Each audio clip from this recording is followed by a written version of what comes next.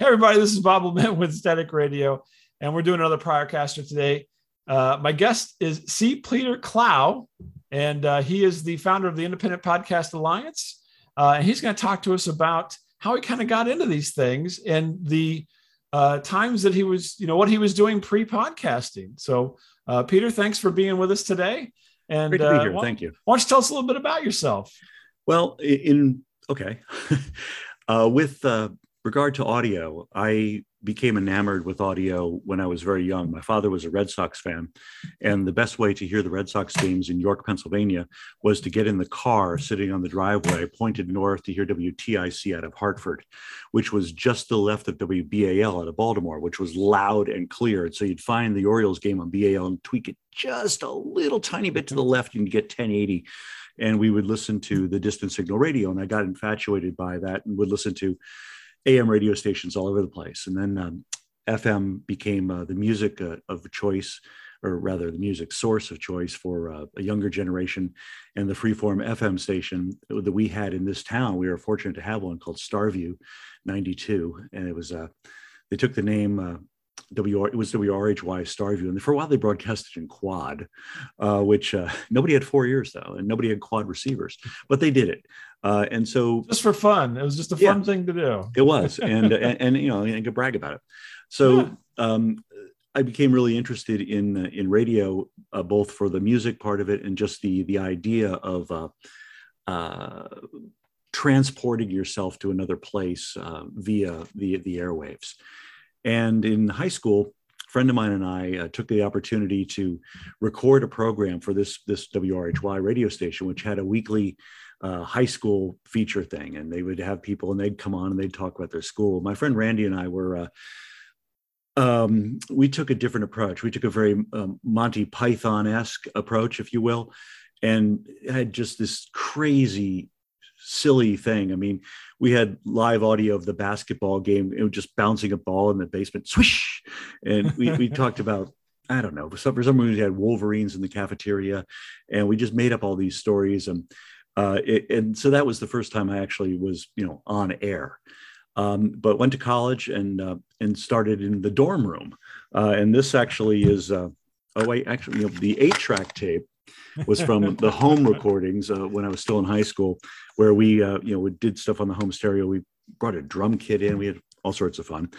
I haven't heard this in ages. I have not had an 8-track player in a long time, but I think about. You have to get one of the plungers. Do you remember the old 8-track plungers? It was a square box where you stuck the 8-track in the side and it had a plunger on top to change the tracks. Oh wow! They had them on the school bus. It was portable enough. I mean, it was like a jam box or whatever you want to call it back in the day for 8-tracks. Yeah. And we moved on to the more advanced technology of the cassette when we were in college. Mm-hmm. And this one's called the tape. Or is it the tape? But this was ominous. Again, live from room 208. And we would drag people into the room to listen to it, because that was our means of distribution until I got onto the college radio station, which I did a lot for the next 3 years. So you were doing sneakernet. Yeah, so everybody exactly. Was just it really doing was. Them around. Yeah. Come on in here, have some of this, and enjoy this. And so it was fun. And I was also making Super 8 movies at the time, which didn't have sound. But I really was an audio guy. I never hung out at the TV station. I was just all about the radio, and I still kind of go that way, even though I'm allowing you to record this video for future use. I usually, I just always, liked the idea of imagining what the person, looked like. It was always, kind of disappointing when you actually met a DJ because they could look better or worse, but it was just not what you had in your mind. Well, my experience has always been they rarely look better. They always look worse, unfortunately. That's true. And a nice face for radio is right, a true exactly. thing. But I want to tell the audience, Peter and I, we look better. I mean, considering. Well, sure. I think it's a benefit of being male that we improve as we age. You just get this little gravitas, and gray looks good on us, but not on others. Anyway, I don't know if that's true or not. I don't want any feminist hate mail. Actually, I do want feminist hate mail. I'd love to read some of that. How many feminists does it take to screw in a light bulb? I have no idea. That's not funny. Sorry. All right. That's radical feminist, actually. That's what I should have said. Oh, okay. It's an old inappropriate joke from an old inappropriate man. Anyway, so I worked in commercial radio for a while, and then I got into radio advertising sales and sort of shadow careered in management and all that. And then when the internet came along in the 90s, I had by chance picked up the first issue of Wired magazine. And I remember clearly seeing a bus board on the side of a bus in New York for Wired magazine. I went to the newsstand, the train station to come home, and found it. And it was like, holy shit, this is the future. This is really what's going to happen here. And really got excited about it, and had a Prodigy account and an AOL account and a CompuServe account. And it really was very into the early phase of the internet. And then when Real Audio came along, I was working for a radio research firm, and we were trying to use it at the 1.0, and we're going, this is amazing. This is going to change things. This is holy shucks. I mean, anybody can have a radio station. Anybody can have a voice. This is going to be amazing. And at one point, one of my client partners was a guy who I can't remember his name right now, unfortunately, but we started off working on a different project, and then he registered the domain mp3.com. Oh, and okay. His whole idea, you may remember mp3.com, was you could upload your I did your that. songs to it. Yeah. And so just the idea of, it was sort of like cloud storage before they were calling it that. And then, he was out to destroy the record companies and, to do in a way. And maybe that wasn't his real mission, call my lawyer. But that was really sort of the way it was. And to promote independence is where they ended up going, because the major labels got very uptight about this, and rightly so. They were going to lose a lot of money. And the interesting thing is now why you can get 20 million songs on your Spotify account is the record companies actually are partnered. They actually were, as part of the deal, they are shareholders. Mm-hmm. And I heard an astounding number the other day, which I won't even quote it, but you can look it up. And it actually was David Crosby on his podcast who said it, that the record companies are making about $50 million a day combined by the revenue that they are getting from the various streaming services where they made a deal. And that's, part of how it all became available. And the artists are the ones getting screwed, but that's for another podcast. Yeah. Because that's always the case, though. That's always that's true. It was for a long time, and then it wasn't. And you had the golden era of albums and CDs in particular, where people made tremendous amounts of money. But now they're back to being troubadours again. The independent artist has to travel from town to town, and not just independents, but people who have had long careers. The only way they can make money now is to tour and to sell merchandise or the various other things. But we're kind of going afield. But music and audio online has always been combined for me anyway. So that's really sort of not just where I came from, but sort of how I think. Kind of over answered your question, Bob. No, that's okay. That's fantastic. So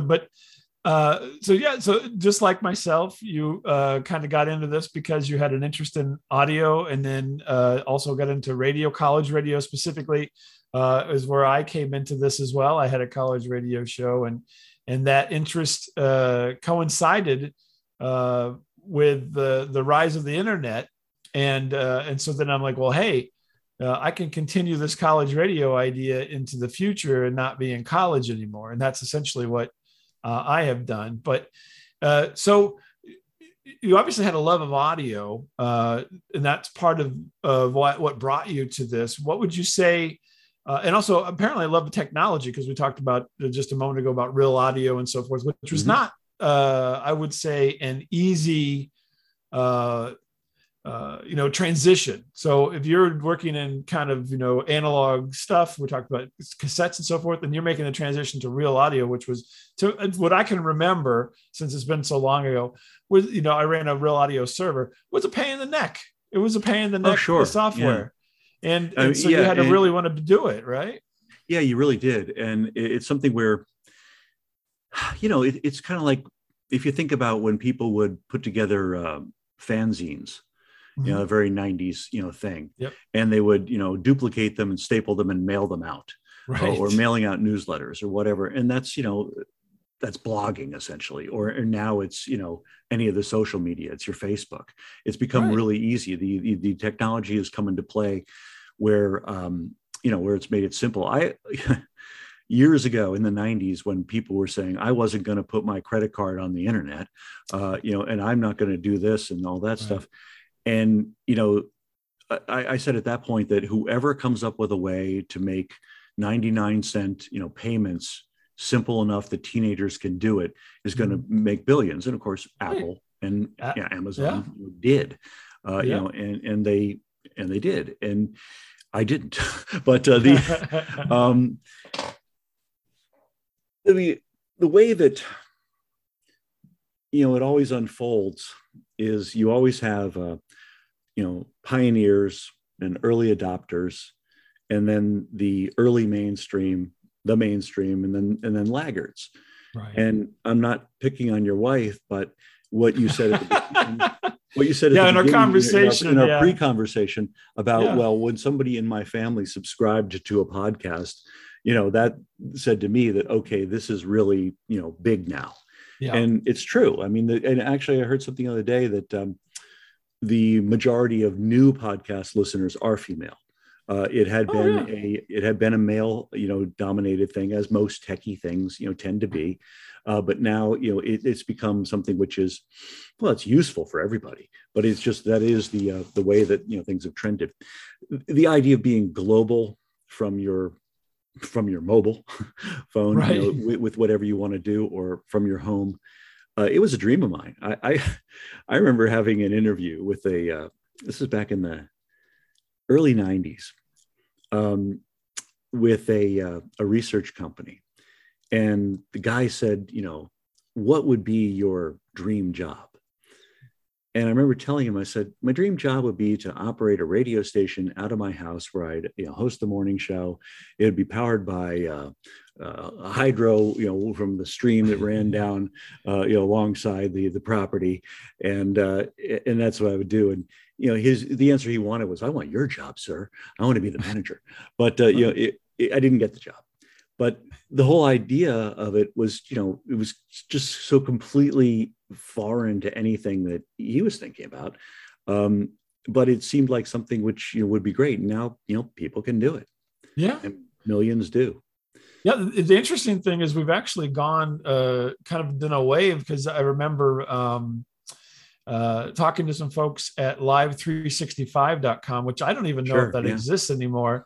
But that was that gets into more streaming, but that was a streaming stations that you could put on there and essentially be your own radio station. And I think they ran into trouble with copyright with music and so forth, which they you did. kind of alluded to. And they ran out of money. And it just, they're one of the many that fall by the wayside. The one that's actually doing well now is Mixcloud. Which allows you to do it because they've covered the rights issue. They've linked up with Spotify in some way. So when you're creating a Mixcloud show, you're recording your voice stuff, and then you're pulling the tracks from some sort of Spotify API or whatever. And so they get the streaming audio people get their pennies for whatever you put on your show, and that seems to be doing pretty well. I have a friend who does a daily show. It's a Radio Hannibal out of Cleveland, John Hannibal. He does a fantastic show every day. Oh, fantastic. Shout out there. Yeah, no, great. That's fantastic. And it's just so interesting how all this kind of came from just kind of, like you mentioned, just people. I think a lot of people who started out early had some connection to college radio, or at least radio in general. It sounds like that was your experience. What's interesting with local radio stations and the radio industry in general is, we're now talking about what are we talking as the dawn of podcasting? 2008, 7, 9? I don't. When well, I can tell you that I pulled my feed in 2004, and I got it from Leo Laporte. If you know who Leo Laporte is, absolutely. he's a technology podcaster, and that's when I kind of got onto the bandwagon for this thing that was called, they were calling podcasting, Adam Curry and Dave Weiner and so forth. Right. And so, yeah, pre 2004, I would say it was not, there was no term for it. It was basically internet radio, which is a term that I used for our material early on, because essentially that's what it was. It was radio on the internet. Yeah, web hosted, essentially, and not, set up for a download world, which we came into. Okay, so in all those years, the broadcast radio people essentially ignored it. When Adam Carolla left his on-air job in LA, when he was one of the people who replaced Howard Stern, and he started his own podcast, he said, well, hell, I can do this. He had a built-in base of listeners to bring over to it. And he slapped him right in the face, because he was able to create his own empire, literally. I mean, guy buys Lambos. And he's doing pretty well for himself. Yeah, and he was able to do that, and that was sort of like a kind of a wake-up call for them.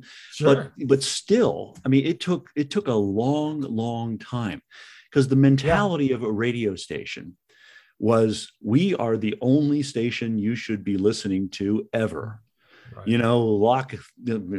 Turn it up and rip off the knob, kind of an attitude. And God forbid people know that there's another way to listen to music or audio than on the radio station, unless somebody buys an ad for an album, which people actually used to do.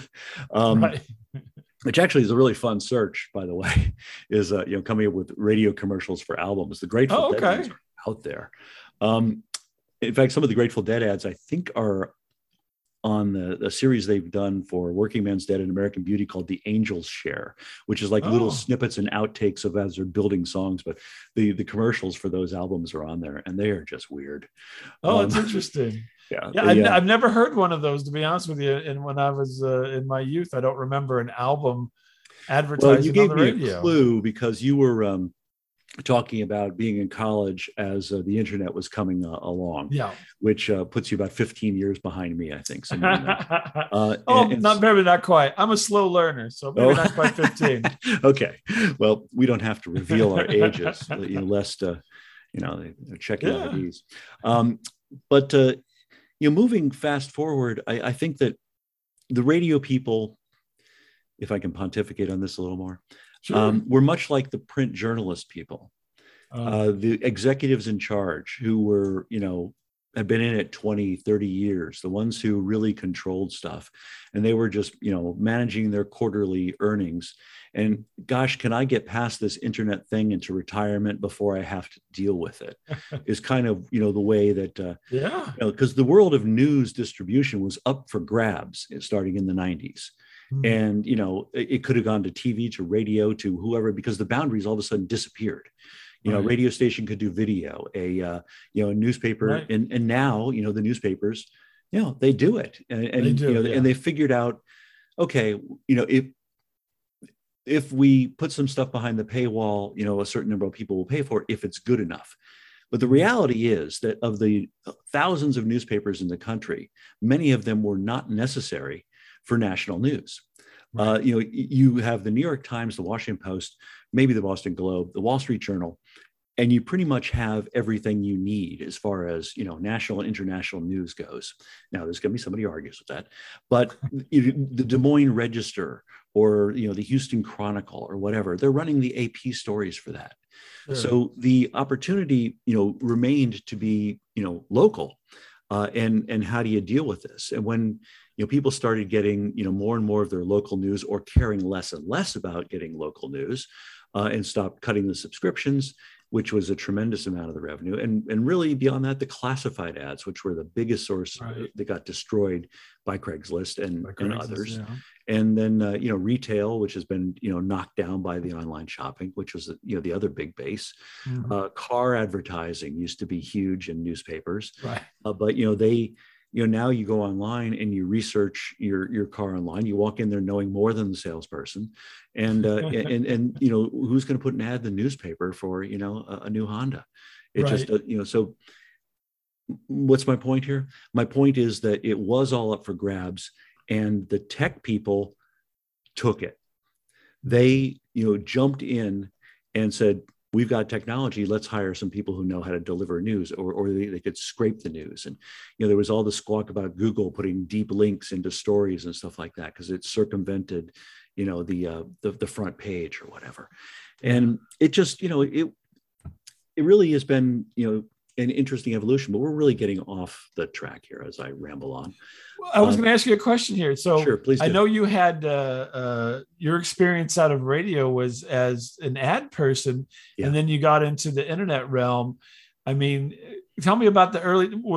Did you make some attempts to try to kind of bring the format over? I mean, what was your the early days for you on experimentation? Was it just doing the content? On the advertising side, when I left radio advertising and I was totally enthralled with the internet, and there was not much internet happening in Baltimore. Now that would change as advertising.com came out of Baltimore. And also there wasn't much going on in DC. I had a great series of interviews with nationalgeographic.com in the very early days. And I thought, this is going to be fantastic. They've got such a library of content, and it has been for them. But there wasn't a whole lot going on. So I started my own thing, and it was to be an email marketing service initially. And I was talking to a friend of mine who ran a radio direct response advertising company called Target and Response. And he said, what you're doing on the internet would be very interesting for our client TurboTax. I said, yeah, it would. Let's talk to him. So we talked to him, and the guy says, I'm concerned about what they're calling spam. I don't think we want to do unsolicited email. And I said, I understand that. It's really kind of a question now as to whether this is good or bad. This is 1996. And he said, but if you could do, banner ads online, and we'd pay you the same way we're doing for the radio stuff. And they paid on a cost per, they called it per inquiry in radio, which became, cost per action in the internet world. Or cost per download or whatever. And we said, yeah, we can do that. And we hung up the phone and said, now how the hell do we do this? So at the time, Intuit gave us 12 static landing pages because they hadn't figured out virtual URLs to track things yet. Nobody had figured that out yet. So we had these 12 virtual landing pages, and we started these TurboTax banners. And I went around to, anybody who was active at the time, GeoCities, DoubleClick, all the early internet ad players, and said, hey, would you consider running these? And we'll pay you $35 for everybody who takes us up on this free software offer. Like, it's a free offer? Yeah, they're giving the software away. They'll put it in a box and ship it to you, because they were hoping you would buy the state version, and then you'd be in their database for the next year. It was like, the way that, DR was working. Anyway, it worked really well. Everybody made some money. And this is the way that new media is always supported by direct response advertisers. Look at podcasting. Same thing. All the early adopters of podcast advertising have been direct response advertisers. Podcasting has built brands for direct response people. I mean, it's almost a joke now, stamps.com, Casper Mattresses, Blue Apron, the whole list of ones you hear where they are looking, use offer code this, offer code that. And that's an imperfect system, but it works well enough that they can actually track things. Now, the way that the podcasters are handling it is they usually are charging cash, and then the marketer backs it out and says, okay, did we get enough on this promo code to justify continuing spending? Because it isn't, quite a perfect, link through. An actual link in the show notes, can be a perfect link if it's an affiliate link or whatever.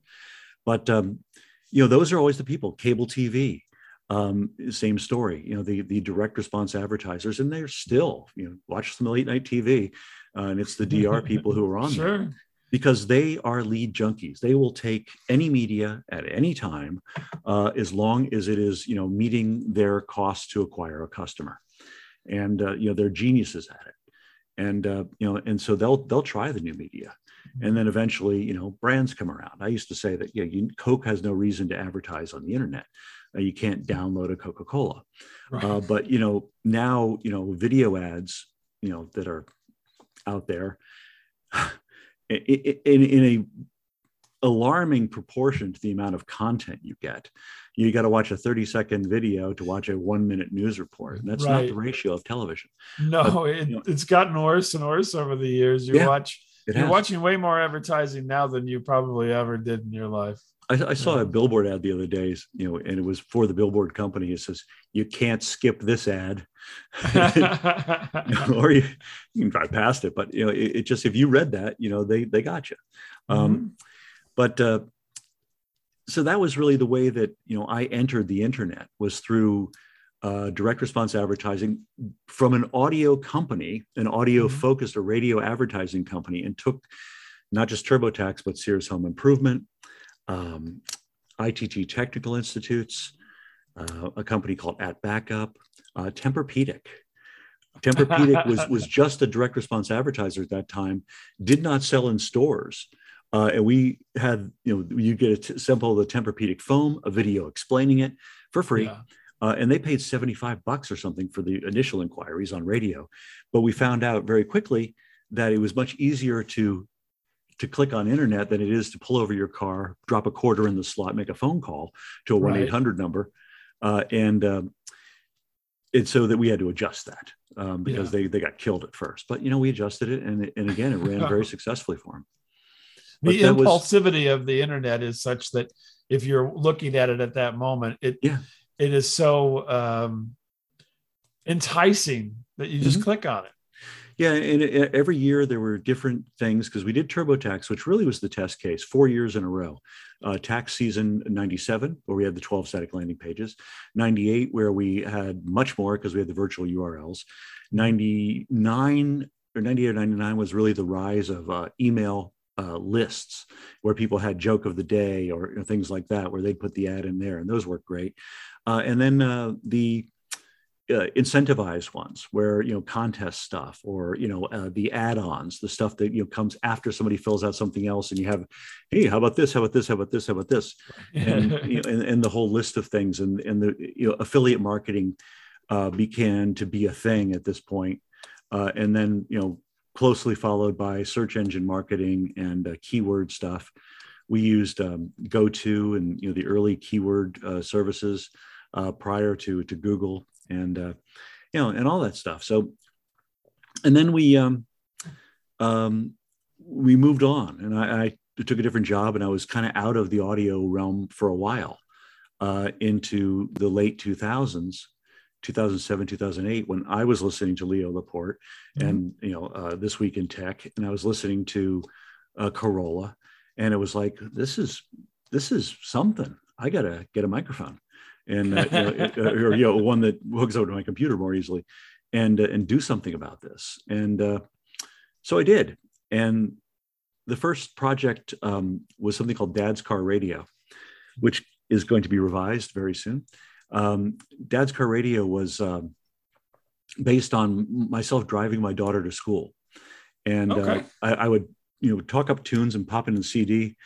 Yeah, we're on the way to school with Chelsea. It's 64 degrees and 20 minutes before 8, and we should make it on time. Here are the Kinks, Father Christmas, and would play a song for her, and then she would play something. I'm like, Chelsea, this is actually a remake of an older song, and we just have this back and forth stuff in the car, not recording it. But it was just like, we just called it Dad's Car Radio. Yeah. And so I registered the domain, and we did a few shows, and it's something where this is where it gets interesting, is that it was just sitting there and doing nothing. And my daughter wanted to meet a guy in a band, and Christopher Drew in a band called Never Shout Never. And I said, well, Chelsea, she was probably 15 at the time. We have Dad's Car Radio, and if you start posting stuff on there, and making it active, I mean, the musicians have to pay attention to fans now. Their social media has become really important, and blogs are really important. And so if you post articles and stuff about music on there, and then you reach out to a road manager and you say who you are and you want to, interview this person, it could happen. Well, the amazing thing is, bragging about my daughter, is she actually did it. She posted stuff and then she tracked down the road manager for this thing. And we traveled up, and the first time it didn't happen. So the second time we traveled up to Philadelphia from Baltimore on a school night because her grandmother said I should do it. So when Nanny said I should do it, I did. And she got to do this interview backstage. I held the camera. It's a video interview. And as part of it, he debuted a new song. He and this other guy was, in the band with him. Went home. We were just like,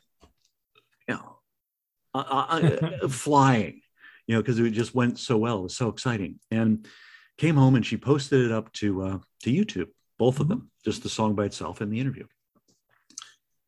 And within a couple of days, there were a couple thousand views, and it kept going. And because this guy had a really strong fan base, and it started getting shared and started going up. It got to the point where she was invited to be in the Google Partner Program and could put ads up there. Went to, I don't know what the final count was, and I think it's still up there.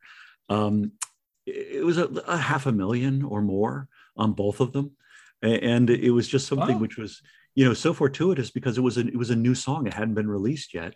And the fans, shared it to each other. Oh, and so and the whole interview. Sneak preview. Yeah, exactly. And so the long story short of this is my daughter now works for a social media company creating video for brands. She's now 29 and doing great. She has pursued her creativity, and it's not a 100% result of Dad's Car Radio, but it was certainly a start. Inspirational. Yeah, exactly. Dad's Car Radio could be a name of a band, to be honest with you. Yeah, good. Dad's Car. What's your name of your band? Dad's Car Radio. Yeah, well, my band name is Thought Balloons. So. Oh, okay. Yeah, that's one of them. And then the Dangerous Assumptions. That's the punk group. But they don't actually have music out. Anyway, we digress. But that actually I think is important because what it showed her was if you create something, it can find an audience. Sure. And she went on to go to film school and won the student film festival and stuff like that. But it's just something where she was able to really understand that pursuing something would get you somewhere. And also she got there was one thing she posted which ended up being controversial in a way. It was this short video she did for school about the Kohinoor diamond, which is this big, huge diamond that was mined in India, and the Britons took it. It's in England. They want it back. Sure. And so she posted this story about the Kohinoor diamond, and the post curse, and it was like a little mini play. And there was, you get these people from India going, "This is they stole it." All the antiquities have been stolen in Egypt and all over the place. There are other countries that had the but from military might to do so at the time. I guess she learned how to deal with haters. And people who, responded negatively to you, because you can never expect to push people positively without pushing some people negatively. And what I would call the Howard Cosell method, perhaps. Yeah, sure. Maybe if absolutely. you were in the 70s. Oh, you are older. But yeah, absolutely. And the other one about people who complain about stuff is nobody calls the dairy to tell them the milk is fresh. That's a good one. Yeah, it is, and that's something which came from a radio program director years ago. Tell me more about the Independent Podcast Alliance here. Happy to, tell me a little bit more about that, because I know this is something this is kind of how I happened upon you, right? And doing some research. Besides, the other stuff in your background that triggered that, but it's an interesting idea, and I'm curious. Everybody else would be curious about it too. The Independent Podcast Alliance. My initial idea in starting a podcasting business was to do, guess what? A direct response advertising business. Hey, what works, it works. Right? Yeah, that was called ads4podcasts.com. And I started that with the idea of bringing these, we'll pay you when something happens ads to independent podcasters, people who weren't big enough to be part of any of the networks, who wouldn't know how to call an advertising agency and find a media buyer if their life depended on it. Not because they wouldn't be capable, but they just didn't know. And so it's like, okay, I'm going to get these advertisers, I'm going to work the deal, and then I'm going to get it out there to podcasters. And after doing this for a little while, it quickly became apparent that the dollar here and dollar there that a person with several hundred listens, per episode, or 1,000 even, wasn't going to get them anywhere. Even at $20 1,000, if you build a podcast on your own to 1,000 listeners, you've done something pretty damn good. Because the average, I think, is like 150, 140 somewhere. There's the last number I saw. But if you actually can do that, but what are you going to, an ad at a $20 CPM? My God, what it took you to get to 1,000 people, it's, you got to be in it for the love to begin with. So the idea was, okay, this ad thing isn't going to work for these independents, and all the other networks, that take a minimum of 5,000 or whatever, they're there, and this is going to happen. And the true story is I had an eye injury. I had a detached retina. And when you have a detached retina, the injury isn't painful, but the recovery is tedious because you are head down like this for 16 hours a day. Every hour you can be looking up for 5 minutes because the retina has to reattach to your eye. There's a gas bubble in there holding it in place. And so I'm here like head down for hours and a lot of time to think. And I thought, what these people really need is they need each other. They need ways to find, guests, to cross promote, to interact, to share what works, to, be not in business together, but to be allies, to be an alliance. And I thought, Independent Podcast Alliance. And I put my head up long enough to register podcastalliance.org and made it a .org. On purpose. I also own .net, but everything's based on podcastalliance.org. And I started promoting it, saying, hey, join us over here, Independent Podcast Alliance. You're an independent podcaster. If you're not working for NPR or iHeart or New York Times or Art 19 or whoever, any of the organizations which are funded and have distribution methods, come join us. And if you consider yourself independent, maybe you work for a local radio station, but you're not, part of, again, iHeart or Cumulus or whatever, join, be a part of it. And we'll do what we can to hook you up with people. So we're now at about a little over 1,000 members. It's free to join. And the idea was that as we, got to a point, we would, be able to offer services, be it production service or booking service or a discount on equipment, all that sort of stuff. And that was the idea of how it could potentially monetize. It was also the idea of potentially doing a membership idea for a VIP or whatever. And one of the things which has actually worked well is the promotion that we do in the outbound newsletter that goes out via email to people, and we'll list a few podcasts of note. And now, you can buy a position in there if you want your podcast promoted to these other podcasters. And beyond that, it's a small fee, but, it goes out and it gets read. And so that's kind of where it is. And where it goes in the future, the way I'm seeing it is to really re-engage with it and to expand to the alliance, to other people who are doing similar things, to Good Pods, who's been a partner with us, and Podchaser, the ones that are listing the various podcasts, and then also to things like the Hispanic Podcast Alliance, the Black Podcast Alliance, the Chinese Podcast group. They're not necessarily called alliances, but they have there are organizations. The She Podcasts, the one which is all women podcasters. We need to work together even more because, as happens in the evolution of media every time, you have independents and pioneers and tech people out there first. And then once there's real money to be made, the big ones jump in. You look at the top podcasts and, it's the New York Times, it's NPR, it's people who have other distribution and promotion methods. Right.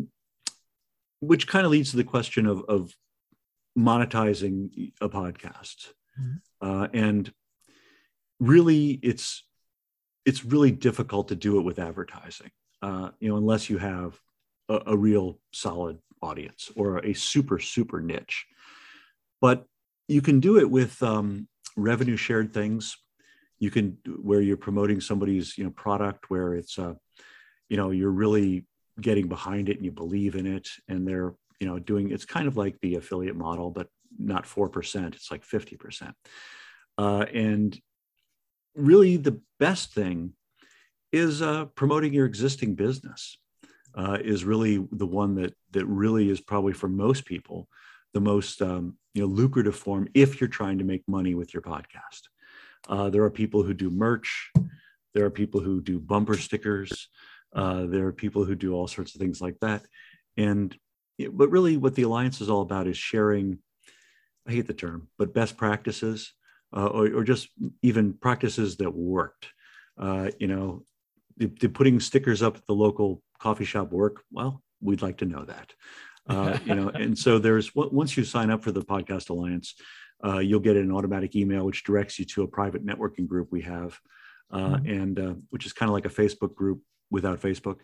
And then we are also on Facebook and Twitter at Ads for Podcasts is the Twitter handle. I kept that because that was one that built up. There's over 10,000 Twitter followers, which is pretty good. Yeah. And they're mostly podcasters because that's who I've looked for.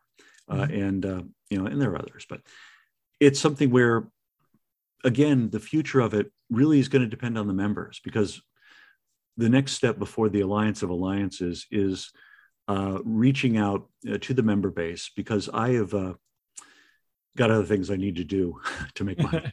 And what I want to do is bring in some of the people who are the more active members to help guide and run and to take it to another level and to, make them, partners in the organization.